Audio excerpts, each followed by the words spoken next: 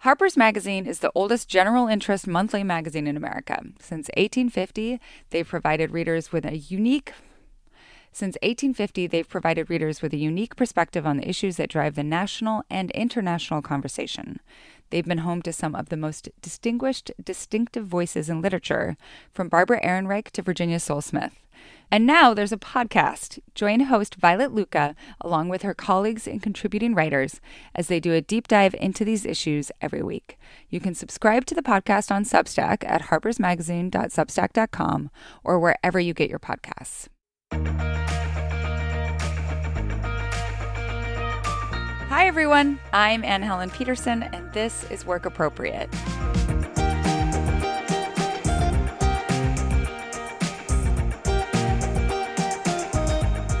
Maybe you're like me and you grew up with this idea that at some point in high school or college, you'd pick what you wanted to do, and then, well, you do it for the rest of your life. I think a lot of people around my age internalize that idea from their parents or their grandparents, who often did figure out what they were going to do, even if it wasn't something they ever felt like they chose, per se. And then they kept doing that thing for decades. My granddad, one career. My dad, one career.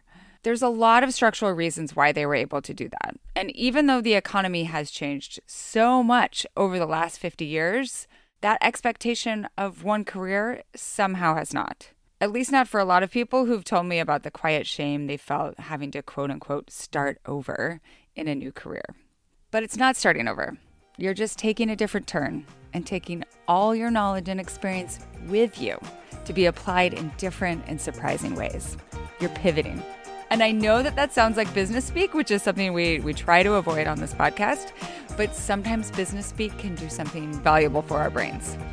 That and hearing from other people who've pivoted and realized, yes, it's hard, but it can also be amazing. Trust me, I know from experience, and so does our co-host, whose voice NPR listeners will definitely recognize.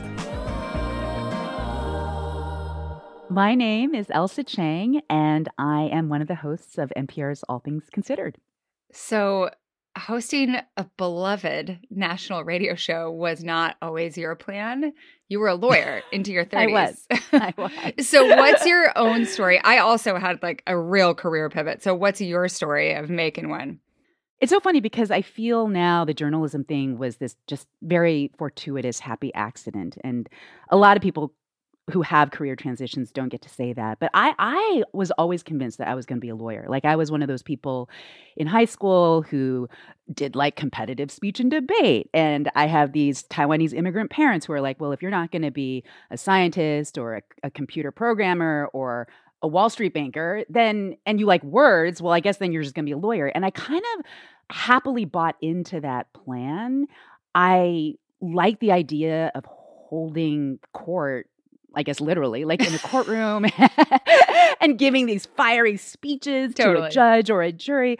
And I loved law school. I loved clerking, but it was at the law firm. I was at this large litigation firm in San Francisco. It's called Munger, Tolles & Olson.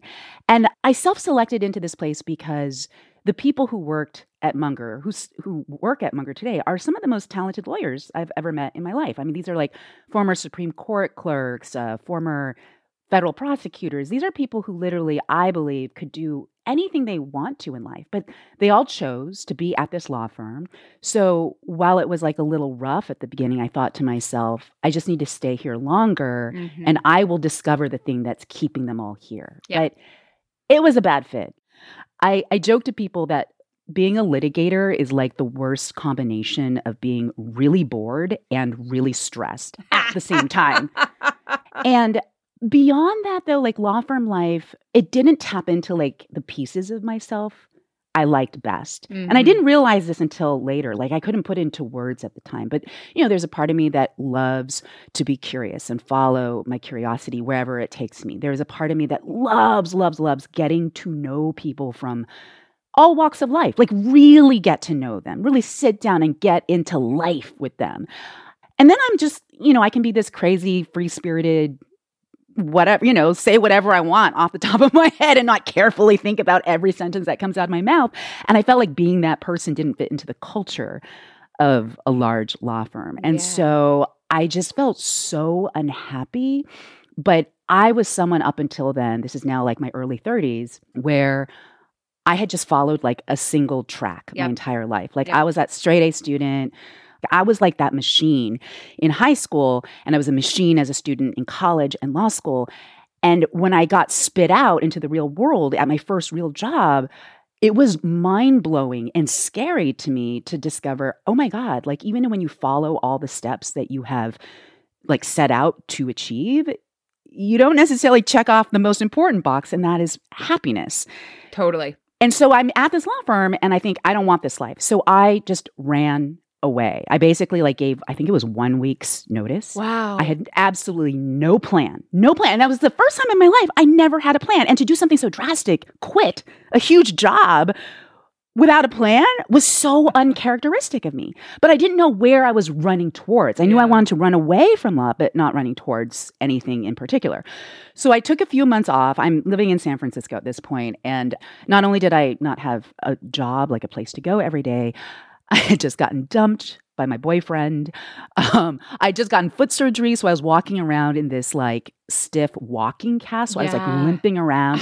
My parents were also extremely pissed at me, like devastated with my choice because they were so proud that I was a lawyer. And it was the first time in my life that I was grappling with my parents being ashamed of me, really disappointed in me. So I had all of this swirling around, and I was just kind of hanging out in my apartment, and I knew that wasn't a healthy place to be day in and day out. So I signed up for an internship at KQED, the NPR member station in San Francisco, because I was like, you know what? I can't just stay inside all the time. And I was sort of a public radio listener. Like I wasn't a devoted public radio listener, but I would listen to these people on air locally in San Francisco and think, oh, they seem smart and down to earth and engaged with the world. Maybe if I just like hung out at a place with people like that, I can figure out my life, like slowly but surely. I arrive at KQAD. I remember like the interview, first of all, for the internship, they were like, are you sure you want this internship? Like, first of all, it's unpaid. You are like way overqualified. And I would be interning with 20-year-olds, 19-year-olds, people who were still in college, answering the phones, taking notes. And I was like, yes, this is what I want to do. The other interns got such a kick that I was there. They were like, what are you even doing here, answering the phones with us? But I ended up having such a blast at that internship. Yeah. I felt such freedom to jump from topic to topic. Like, you know, in litigation, you could stay on a case for years and it can be the most boring, excruciatingly boring case in the world. But if you're on it, you're on it. And in journalism, I mean, if a story ceases to be important or interesting or relevant, then you got to get out of that story and find another story, right? And I thought that was really liberating. I was a booker, meaning like I pre-interviewed guests for the show. Yeah. And I love just being able to deep dive into one topic, write a bunch of prep on it, prepare the host on it, and then move on to another topic. And what I also loved when I was pre-interviewing, what I began to see the seeds of is that connection you make in an interview. And how, like, if you ask the right questions and you approach with the right tone, the right curiosity, the right openness, you can actually help people become the most interesting versions of themselves. Totally. There's a collaboration in it. It doesn't have to be adversarial. Sometimes it needs to be. It needs to be more confrontational. But sometimes you're helping someone actualize the best version of themselves they can be. And I loved that. I love that piece of interviewing. And so, sorry, this is such a long-winded answer. No, I love it. That's how I decided, like, I want to do more of this. And they were like, all right, then maybe you should go back to school. And so I did. I went to Columbia Journalism School in my early 30s. And that's how I eventually started the trajectory into public radio at NPR. So there are a few things that I will note here. One is that I think a lot of people will identify with or recognize parts of their own path and the like, oh, I thought that I just wanted the best of the best, right? And I followed that trajectory. And maybe that was internally motivated. Maybe it was more externally motivated. Maybe it was a mix of all those things. But then you wake up at some moment and you're like, did I choose this choice? Right. Is this actually what I want? Yeah. And I think that like, I love your phrasing of, I realized that the job wasn't activating like the best parts of me, because I think sometimes we fall back on the like, I'm not passionate about my work, or I don't love my job. And they're sticky phrases that I think difficult to get our heads around. Yeah. Instead, if we think about no one needs to be in love with their job all the time. Like some people are, but a lot of people don't have to be. But you shouldn't think that your job doesn't activate the parts of you that are most valuable, that are most beloved to you. Yeah. And so the last thing that I'll note is something that I think a lot of people are either anxious about or can't envision, which is, do I have to go backwards to start over? And not even thinking of it as backwards, right? It's just like, I have to go somewhere else. And if you've gotten to the point where you're in like your early 30s or later in your career, there's something terrifying about going back to that place that you feel like you've already gone through that gauntlet. And it's the language that does such a disservice. Like going backwards is the wrong way to look at it. You're going linearly. I mean, gone are the days. I meet very few people these days who have just like one career, one company. Totally. It's those twists and turns, those pivots and tweaks that you go through along the journey of a whole life. You know, you can have multiple careers. And even what do you define as a career is its own malleable thing, you know, like in retrospect, my journey makes sense because, like in law, you learn how to like question people and you learn how to, you know, poke holes in people's arguments. That leads into journalism. I mean, but at the time I was bumbling around. I didn't know what the next step was going to be. But here's the thing. The heart of it is you spend so much time working, right? Like most jobs are at least 8 hours a day. Yeah. They're often longer than that. That's a huge percentage of your time. I feel like if you have the choice to choose your work, and I know that that in itself is a privilege, not everybody can choose their work, but if you have the choice, you owe it to yourself not only to be happy, but you owe it to yourself not even to be like mildly bored all the time. And I told my mom, when my parents were so pissed at me, so angry, so disappointed at me, they were like, why would you throw away your law career? You just spent the last 8 years of your life investing in this law career, right? If you count the years in law school, the years you clerked and then went into a law firm, that was like about 8 years at the time when I quit. And I was like, if I love what I do and I hope to find the thing that I love, I hope that I will be working into, I don't know, my 70s, maybe 80s, health permitting. That's like 5 decades. You want me to stick to something because I spent the last 8 years doing it for the next 5 decades? Are you serious? It's a way of thinking about education and experience as only useful to that particular vocation, right? 100%. And I really struggled for a while once I left academia to think of like, oh, did I waste time on that PhD, right? Especially since I moved into journalism and I saw people who had gone, you know, who didn't have necessarily any degree and were making it in journalism. And I was mad about the student debt most of all, but I was also mad about like, I spent all of this time and I delayed adulthood in all of these significant ways. But now I really think of that PhD as teaching me how I approach the world, right? Texturing my thinking, like teaching me how to think. So I have more gratitude. I'm still mad about the student debt, but but I have more gratitude and more, I think, like distance from it. And I think that's useful. It's hard sometimes to do it immediately, but I think it's really useful to think of it as experience, not as a waste. Okay. There is so much to talk about here, like so much, but I want to get into our questions. This first one is about getting off the path you started on right out of college. This is from Audrey. I'm 29 and work as a product manager at Amazon. I happened into product management when I graduated college. An alum was interviewing for their startup on campus, and I grabbed one of those little paper danglies from a bulletin board for a slot. I never actually chose product management. I was just 22 and needed a job, and then it was always more convenient to keep doing it than switch roles. 7 years later, it's turned into a career, and I'm left wondering if it's what I really want to do. The problem is I don't know what else I would want to do. What jobs are out there? I don't need work to be my identity, but I don't want sitting down to work each day to be the struggle that it is now. I don't have to love it, but I wouldn't mind liking it. I don't want to look back and have my career be something that just happened to me. I want to choose it with intention. The only problem is I don't know what I want. How do people choose?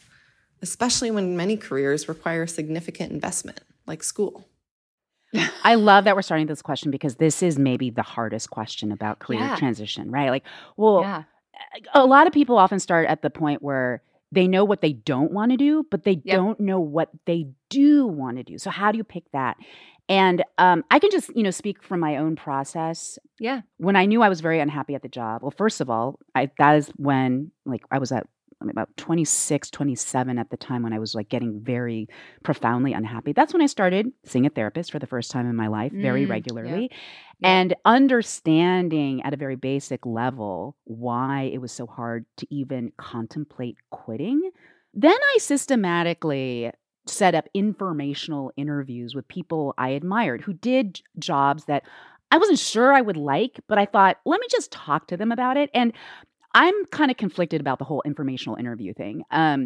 You get to talk for an hour or so, but I feel like you need to experience the work to really know if it will click with you. But you need to start somewhere. So maybe just having a bunch of conversations with people and talking to them about what their jobs are like, why they picked that job, what they hate about their job. Always ask what they hate about their job. Yeah. But I have to say, I couldn't really jump into what do I want to do with my life until I quit. And I know a lot of people don't have that luxury. I had some savings.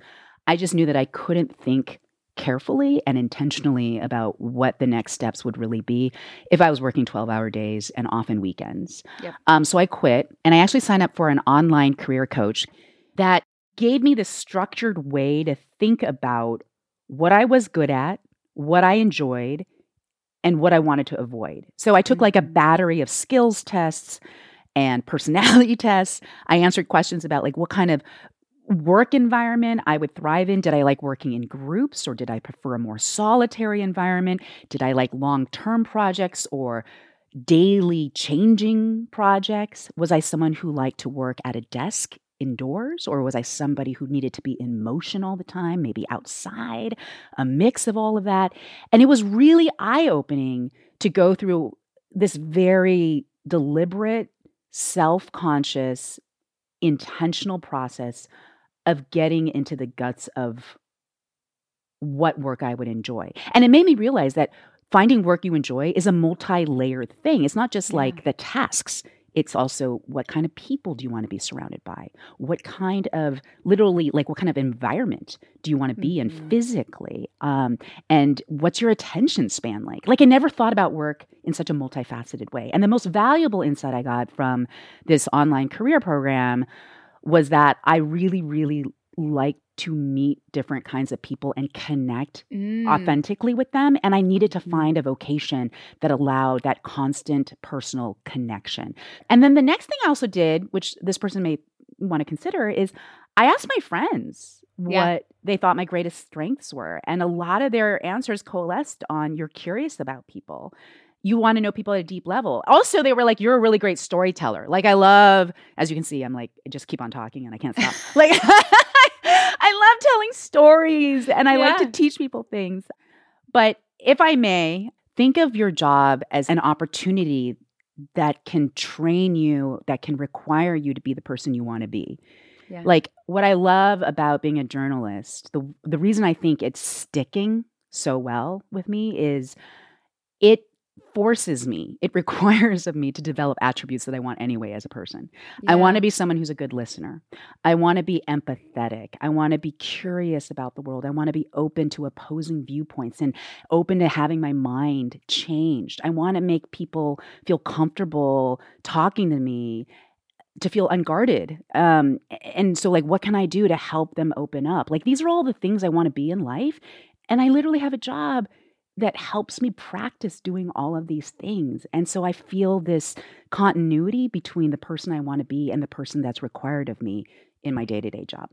Well, I like that the question asker has a job that a lot of people are like, what's that job? Product manager? It's a name that you hear and you're like, I don't know what that person does, but I guess that's a job.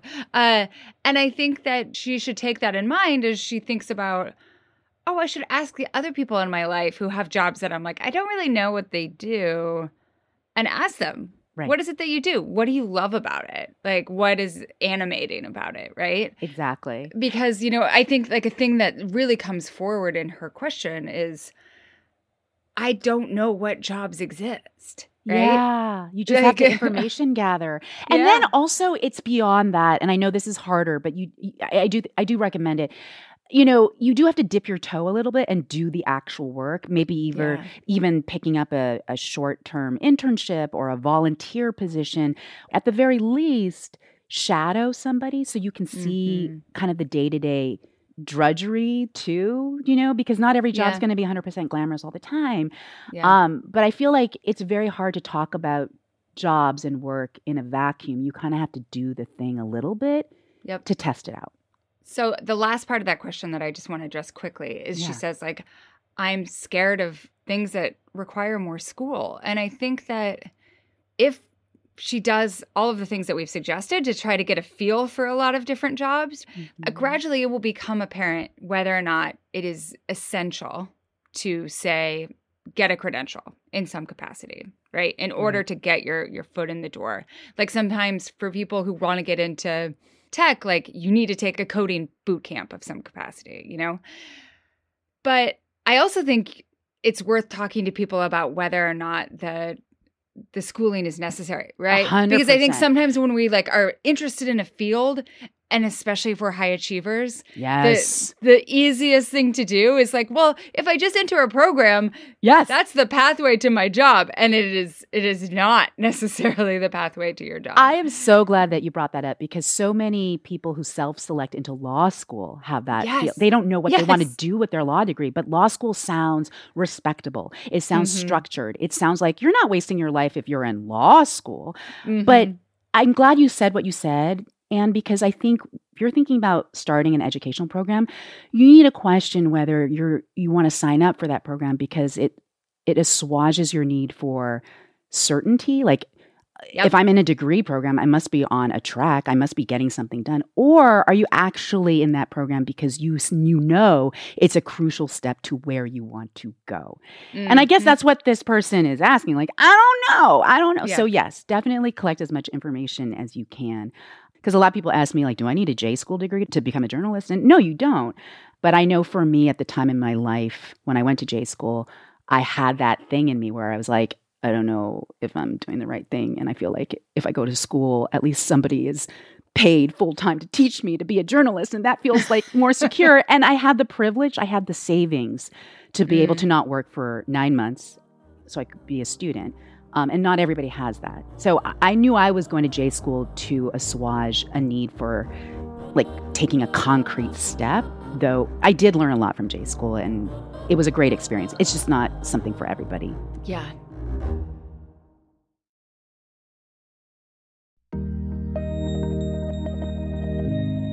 Our next question is from Jane, and it's about explaining the pivot to others. I've been a social worker since getting my bachelor's degree in 2014, and I completed my master's in social work about 4 years ago. I'm burnt out and have been wrestling with the idea that social work is no longer the field for me for the past 2 years. I'm planning to make this year my last in this field, and I'm going to be looking for jobs that are a return to the kind of office work I did many years ago before I began my social work career, things like admin assistant or data entry. How do I explain this significant change in interviews and on my resume or cover letter? And how much should I share about my educational background when it isn't required or relevant to the position I'm applying for? I love this question because I am so biased. Like, I love that she's thinking about swerving and she has all these like different experiences and she's feeling self-conscious about it. I'm like, oh my God, this is your power. Okay. Look, I come from the vantage point of journalism, so maybe I'm different. I love it when I'm interviewing a job applicant who has done different things in their past lives. I think it enriches and deepens people when they have worked in different worlds with different kinds of teams, gaining different kinds of skills. They're just honestly more interesting to me as a potential future colleague right at the outset. Yeah.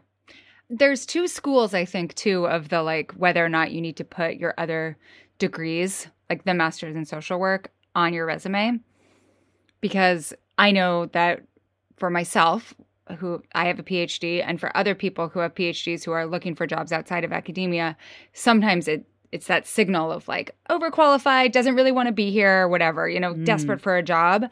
But this person, their question says that they have experience in this field that they're applying for. Like, it's almost like they broke up with someone and they tried a different relationship and they're like, no, I really love this other place, right? Or like moving back to their hometown. It's like, oh, I needed to have a different experience to realize how much I love my hometown. And so there's a way to really frame it as, I thought that this was something that I wanted to do, but I realized how much I appreciate this type of work, and I have experience in this type of work. And I think that actually would signal to me as a prospective employer, this person wants to do this. Yeah, exactly. This person is choosing to be here because they thought about it. I mean, I feel like anyone can relate to that. Like any interviewer can relate to that. I think the days are fading now of resumes where someone's been at the same company for 20 years or, like the IBM man or the GM woman. People move from job to job so much more commonly these days. I would encourage this person to be less self-conscious about explaining the lack of continuity in their resume. I really would. Our next listener has an idea of what her dream pivot would be, but is also wondering how practical it is. This is Lauren. Is it actually a good idea to monetize your passion? I've worked in politics for 20 years and am completely burned out. I used to love my job, but haven't for about 4 years. It's mostly a recession-proof field because elections happen no matter how good or bad the economy is, and I've worked my way up to the top of my firm. There's still room for growth, but I don't want it. I have financial space to figure things out for a bit if my husband keeps his job and good insurance. I want to work at or open a bookstore. It's still cyclical work, and I would still work for or own a small business, but with a completely different schedule for significantly less money. But I wouldn't be trapped in my house, and I would still do client relations and operations management, just about books instead of elections. Or is this just a recipe for hating books in 15 years? Does it make more sense to do a smaller pivot and keep the things we love as hobbies instead of careers? I feel like everyone that I know has dreamed at some point about opening up a bookstore. And that isn't to suggest that this listener's question is cliche. It's just to suggest that it seems awesome, but also like something that could absolutely implode. Sure. And I wonder if what she needs to do is like talk to some people about small business management, right? Or like take some small business management, like a class to like see if that's something that she feels like she can handle. Because if you have those tools, right, then it's far less likely to become this source of burnout and overwhelm. 100%. I so agree with that. That is very practical advice. I was going to give sort of like larger, sort of philosophical advice. Yeah. Because I sort of was struck how she was like, is this a recipe for hating books in 15 years? I mean, I just want to clear one thing up, speaking for myself. I absolutely have days, I have weeks, hell, I have had months as a journalist where I'm like, I cannot do this journalism thing forever and ever. Oh my God, my life sucks right now, right? Like, just because you find passion in your vocation does not mean it will not involve drudgery, headaches, workplace politics, annoying colleagues, hostile colleagues, all these things that can be very stressful and can infect, even poison the job, right? Every job can suck. And it doesn't mean when it is sucky that it's the wrong job, it's the wrong work. So I would encourage this person, like, as you're picking what to do after politics, like, do not approach the universe with this expectation that you are not supposed to ever, ever, ever hate your job. Especially like if the outlook is 15 years, that's a really long time. Oh my God, do books for 15 years. And if you hate it, if it really comes true that you hate it after a decade and a half, that's a good run. Then you get to do something else. It doesn't mean you picked the wrong thing just because it lasted only a decade and a half, right? Right. I guess what I would ask more, just emotionally is before you even get to this place where you're thinking, I need a change, like ask yourself, are the good days really less than the bad days, right? Just because you have a bad day doesn't cancel out the job. I mean, I think it's more realistic to ask yourself, does good stuff outweigh the bad stuff?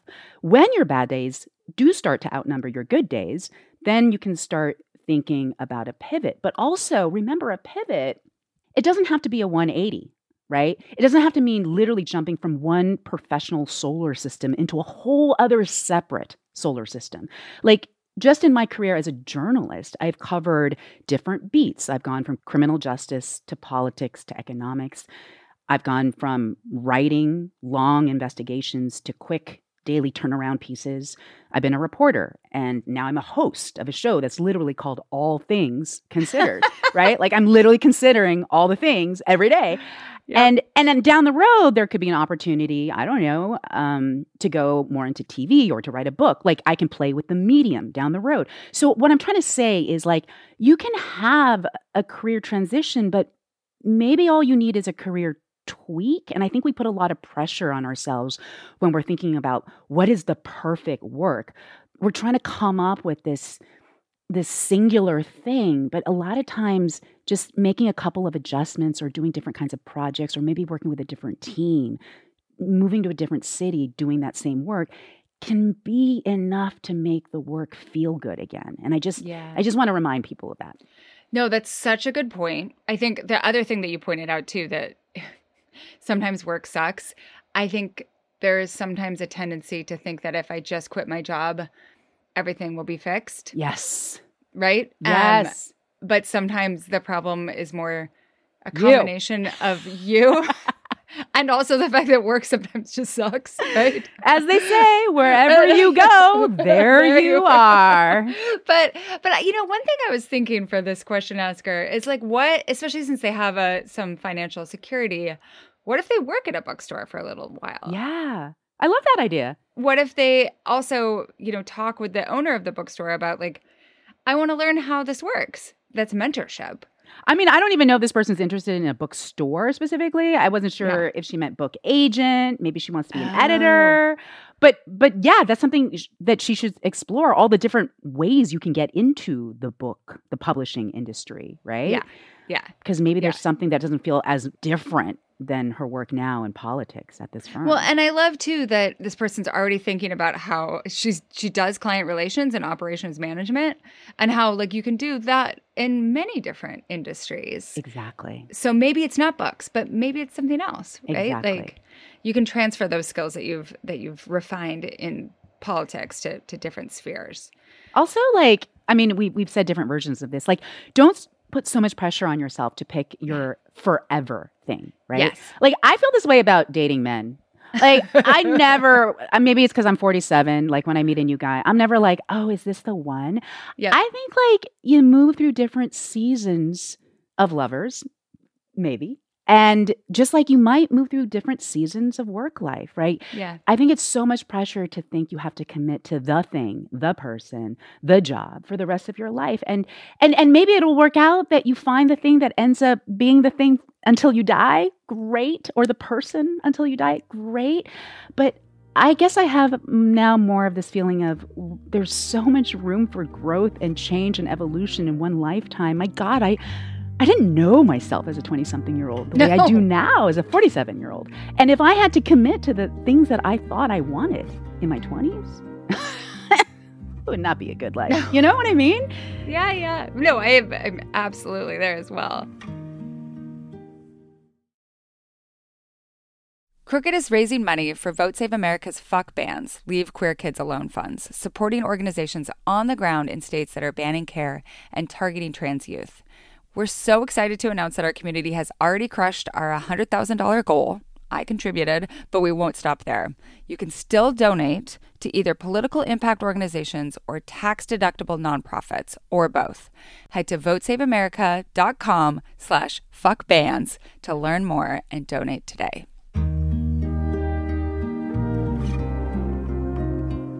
Our last question is about what makes a career anyways, and this is from Claire. I started out working in not-for-profit arts after university, and I enjoyed it until I started to feel burned out and disillusioned about ever making the kind of money that makes security possible. I then studied a master's in journalism. I did well at it, but then for mostly health reasons, I decided not to pursue the high-pressure lifestyle of journalism or media. Now I've ended up working in a professional role at a university in a completely unrelated field. When I describe my career path, it feels like a complete mess and a shambles. I feel embarrassed about talking about what I see as a string of failures. I've always been a high achiever, and I feel like it was expected of me that I'd have a great career. But I feel like I've just had a string of jobs. My question is, how do you describe your career to others when you've done a lot of pivots? And how do you make plans and goals for yourself when the direction seems to be completely random and circumstantial? This is just full circle for us. We're really going is. back to what we were talking about in the beginning. So what would your advice be? I would just love to hear that. I think it's a mistake to think about a career as this like unit, like this one thing, right? That defines your whole lifetime or your whole identity, right? So many people think that my career now as a journalist makes sense given the steps that I took in life from literally law school to the present. Like it all makes sense in retrospect, only in retrospect, because, like I said, there's so much overlap between law and journalism, not only in skill set, but also, lawyers ideally fight for the truth. They are vindicators of justice. Like those are things that you also value in journalism. Like for people who understand my quote unquote path in life, it all seems to be like this really logical set of steps.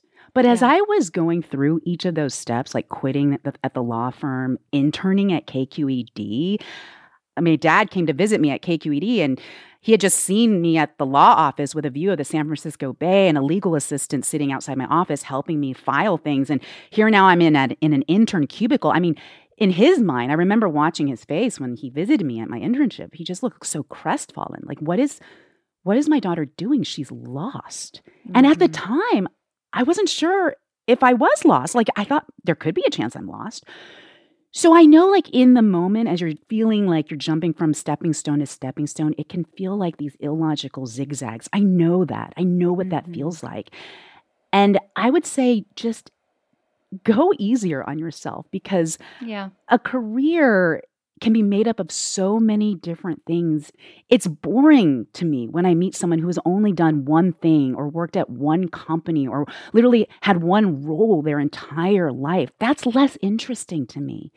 And so think of your life as it stretches ahead, not as a career, but as a string of work experiences that helped you be a fuller person. That's the goal, isn't it? I love your point about just being easier on yourself. And I think this is something that, this question asker notes that she is a high achiever.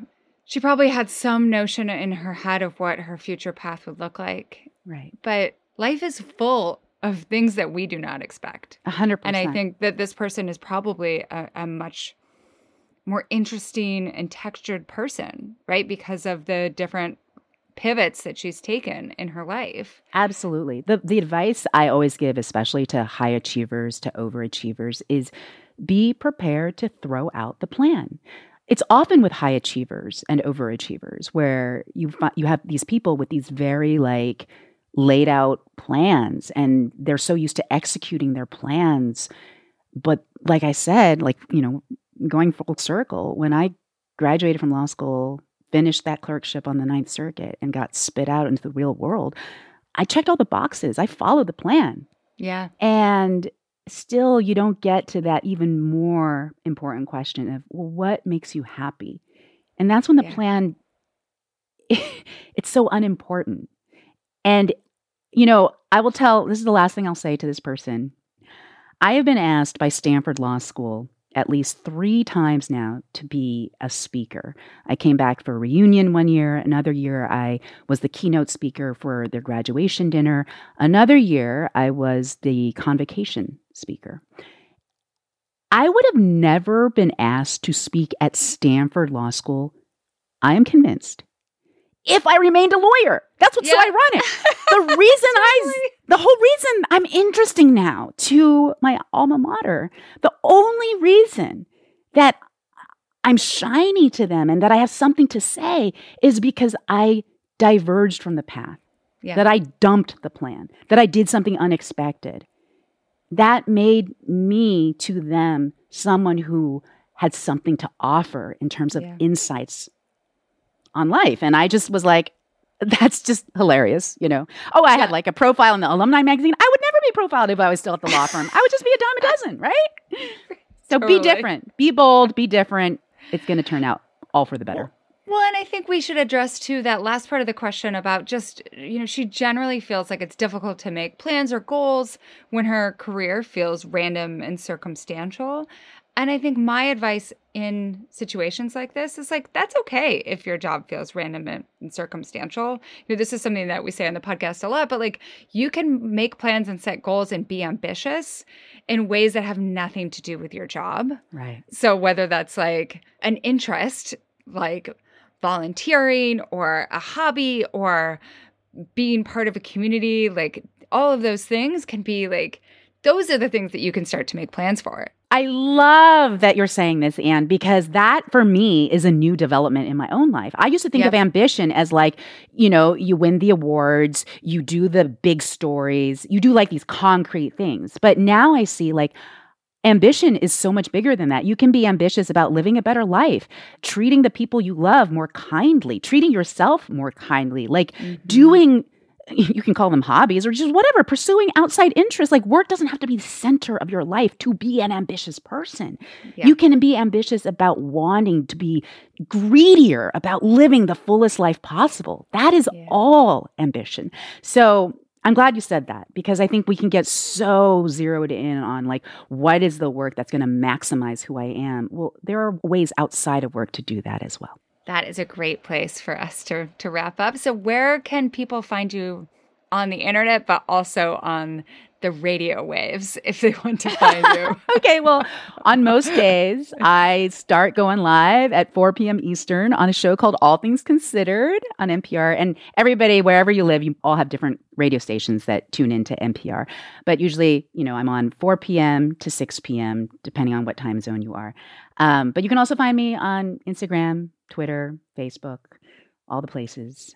I'll say that you're my companion from around 4:30 until 5:45 every afternoon. Cool. I prep for dinner and just like piddle around the house. So that is, it's been a real pleasure and delight to have this conversation with you. Oh, thank you. Likewise.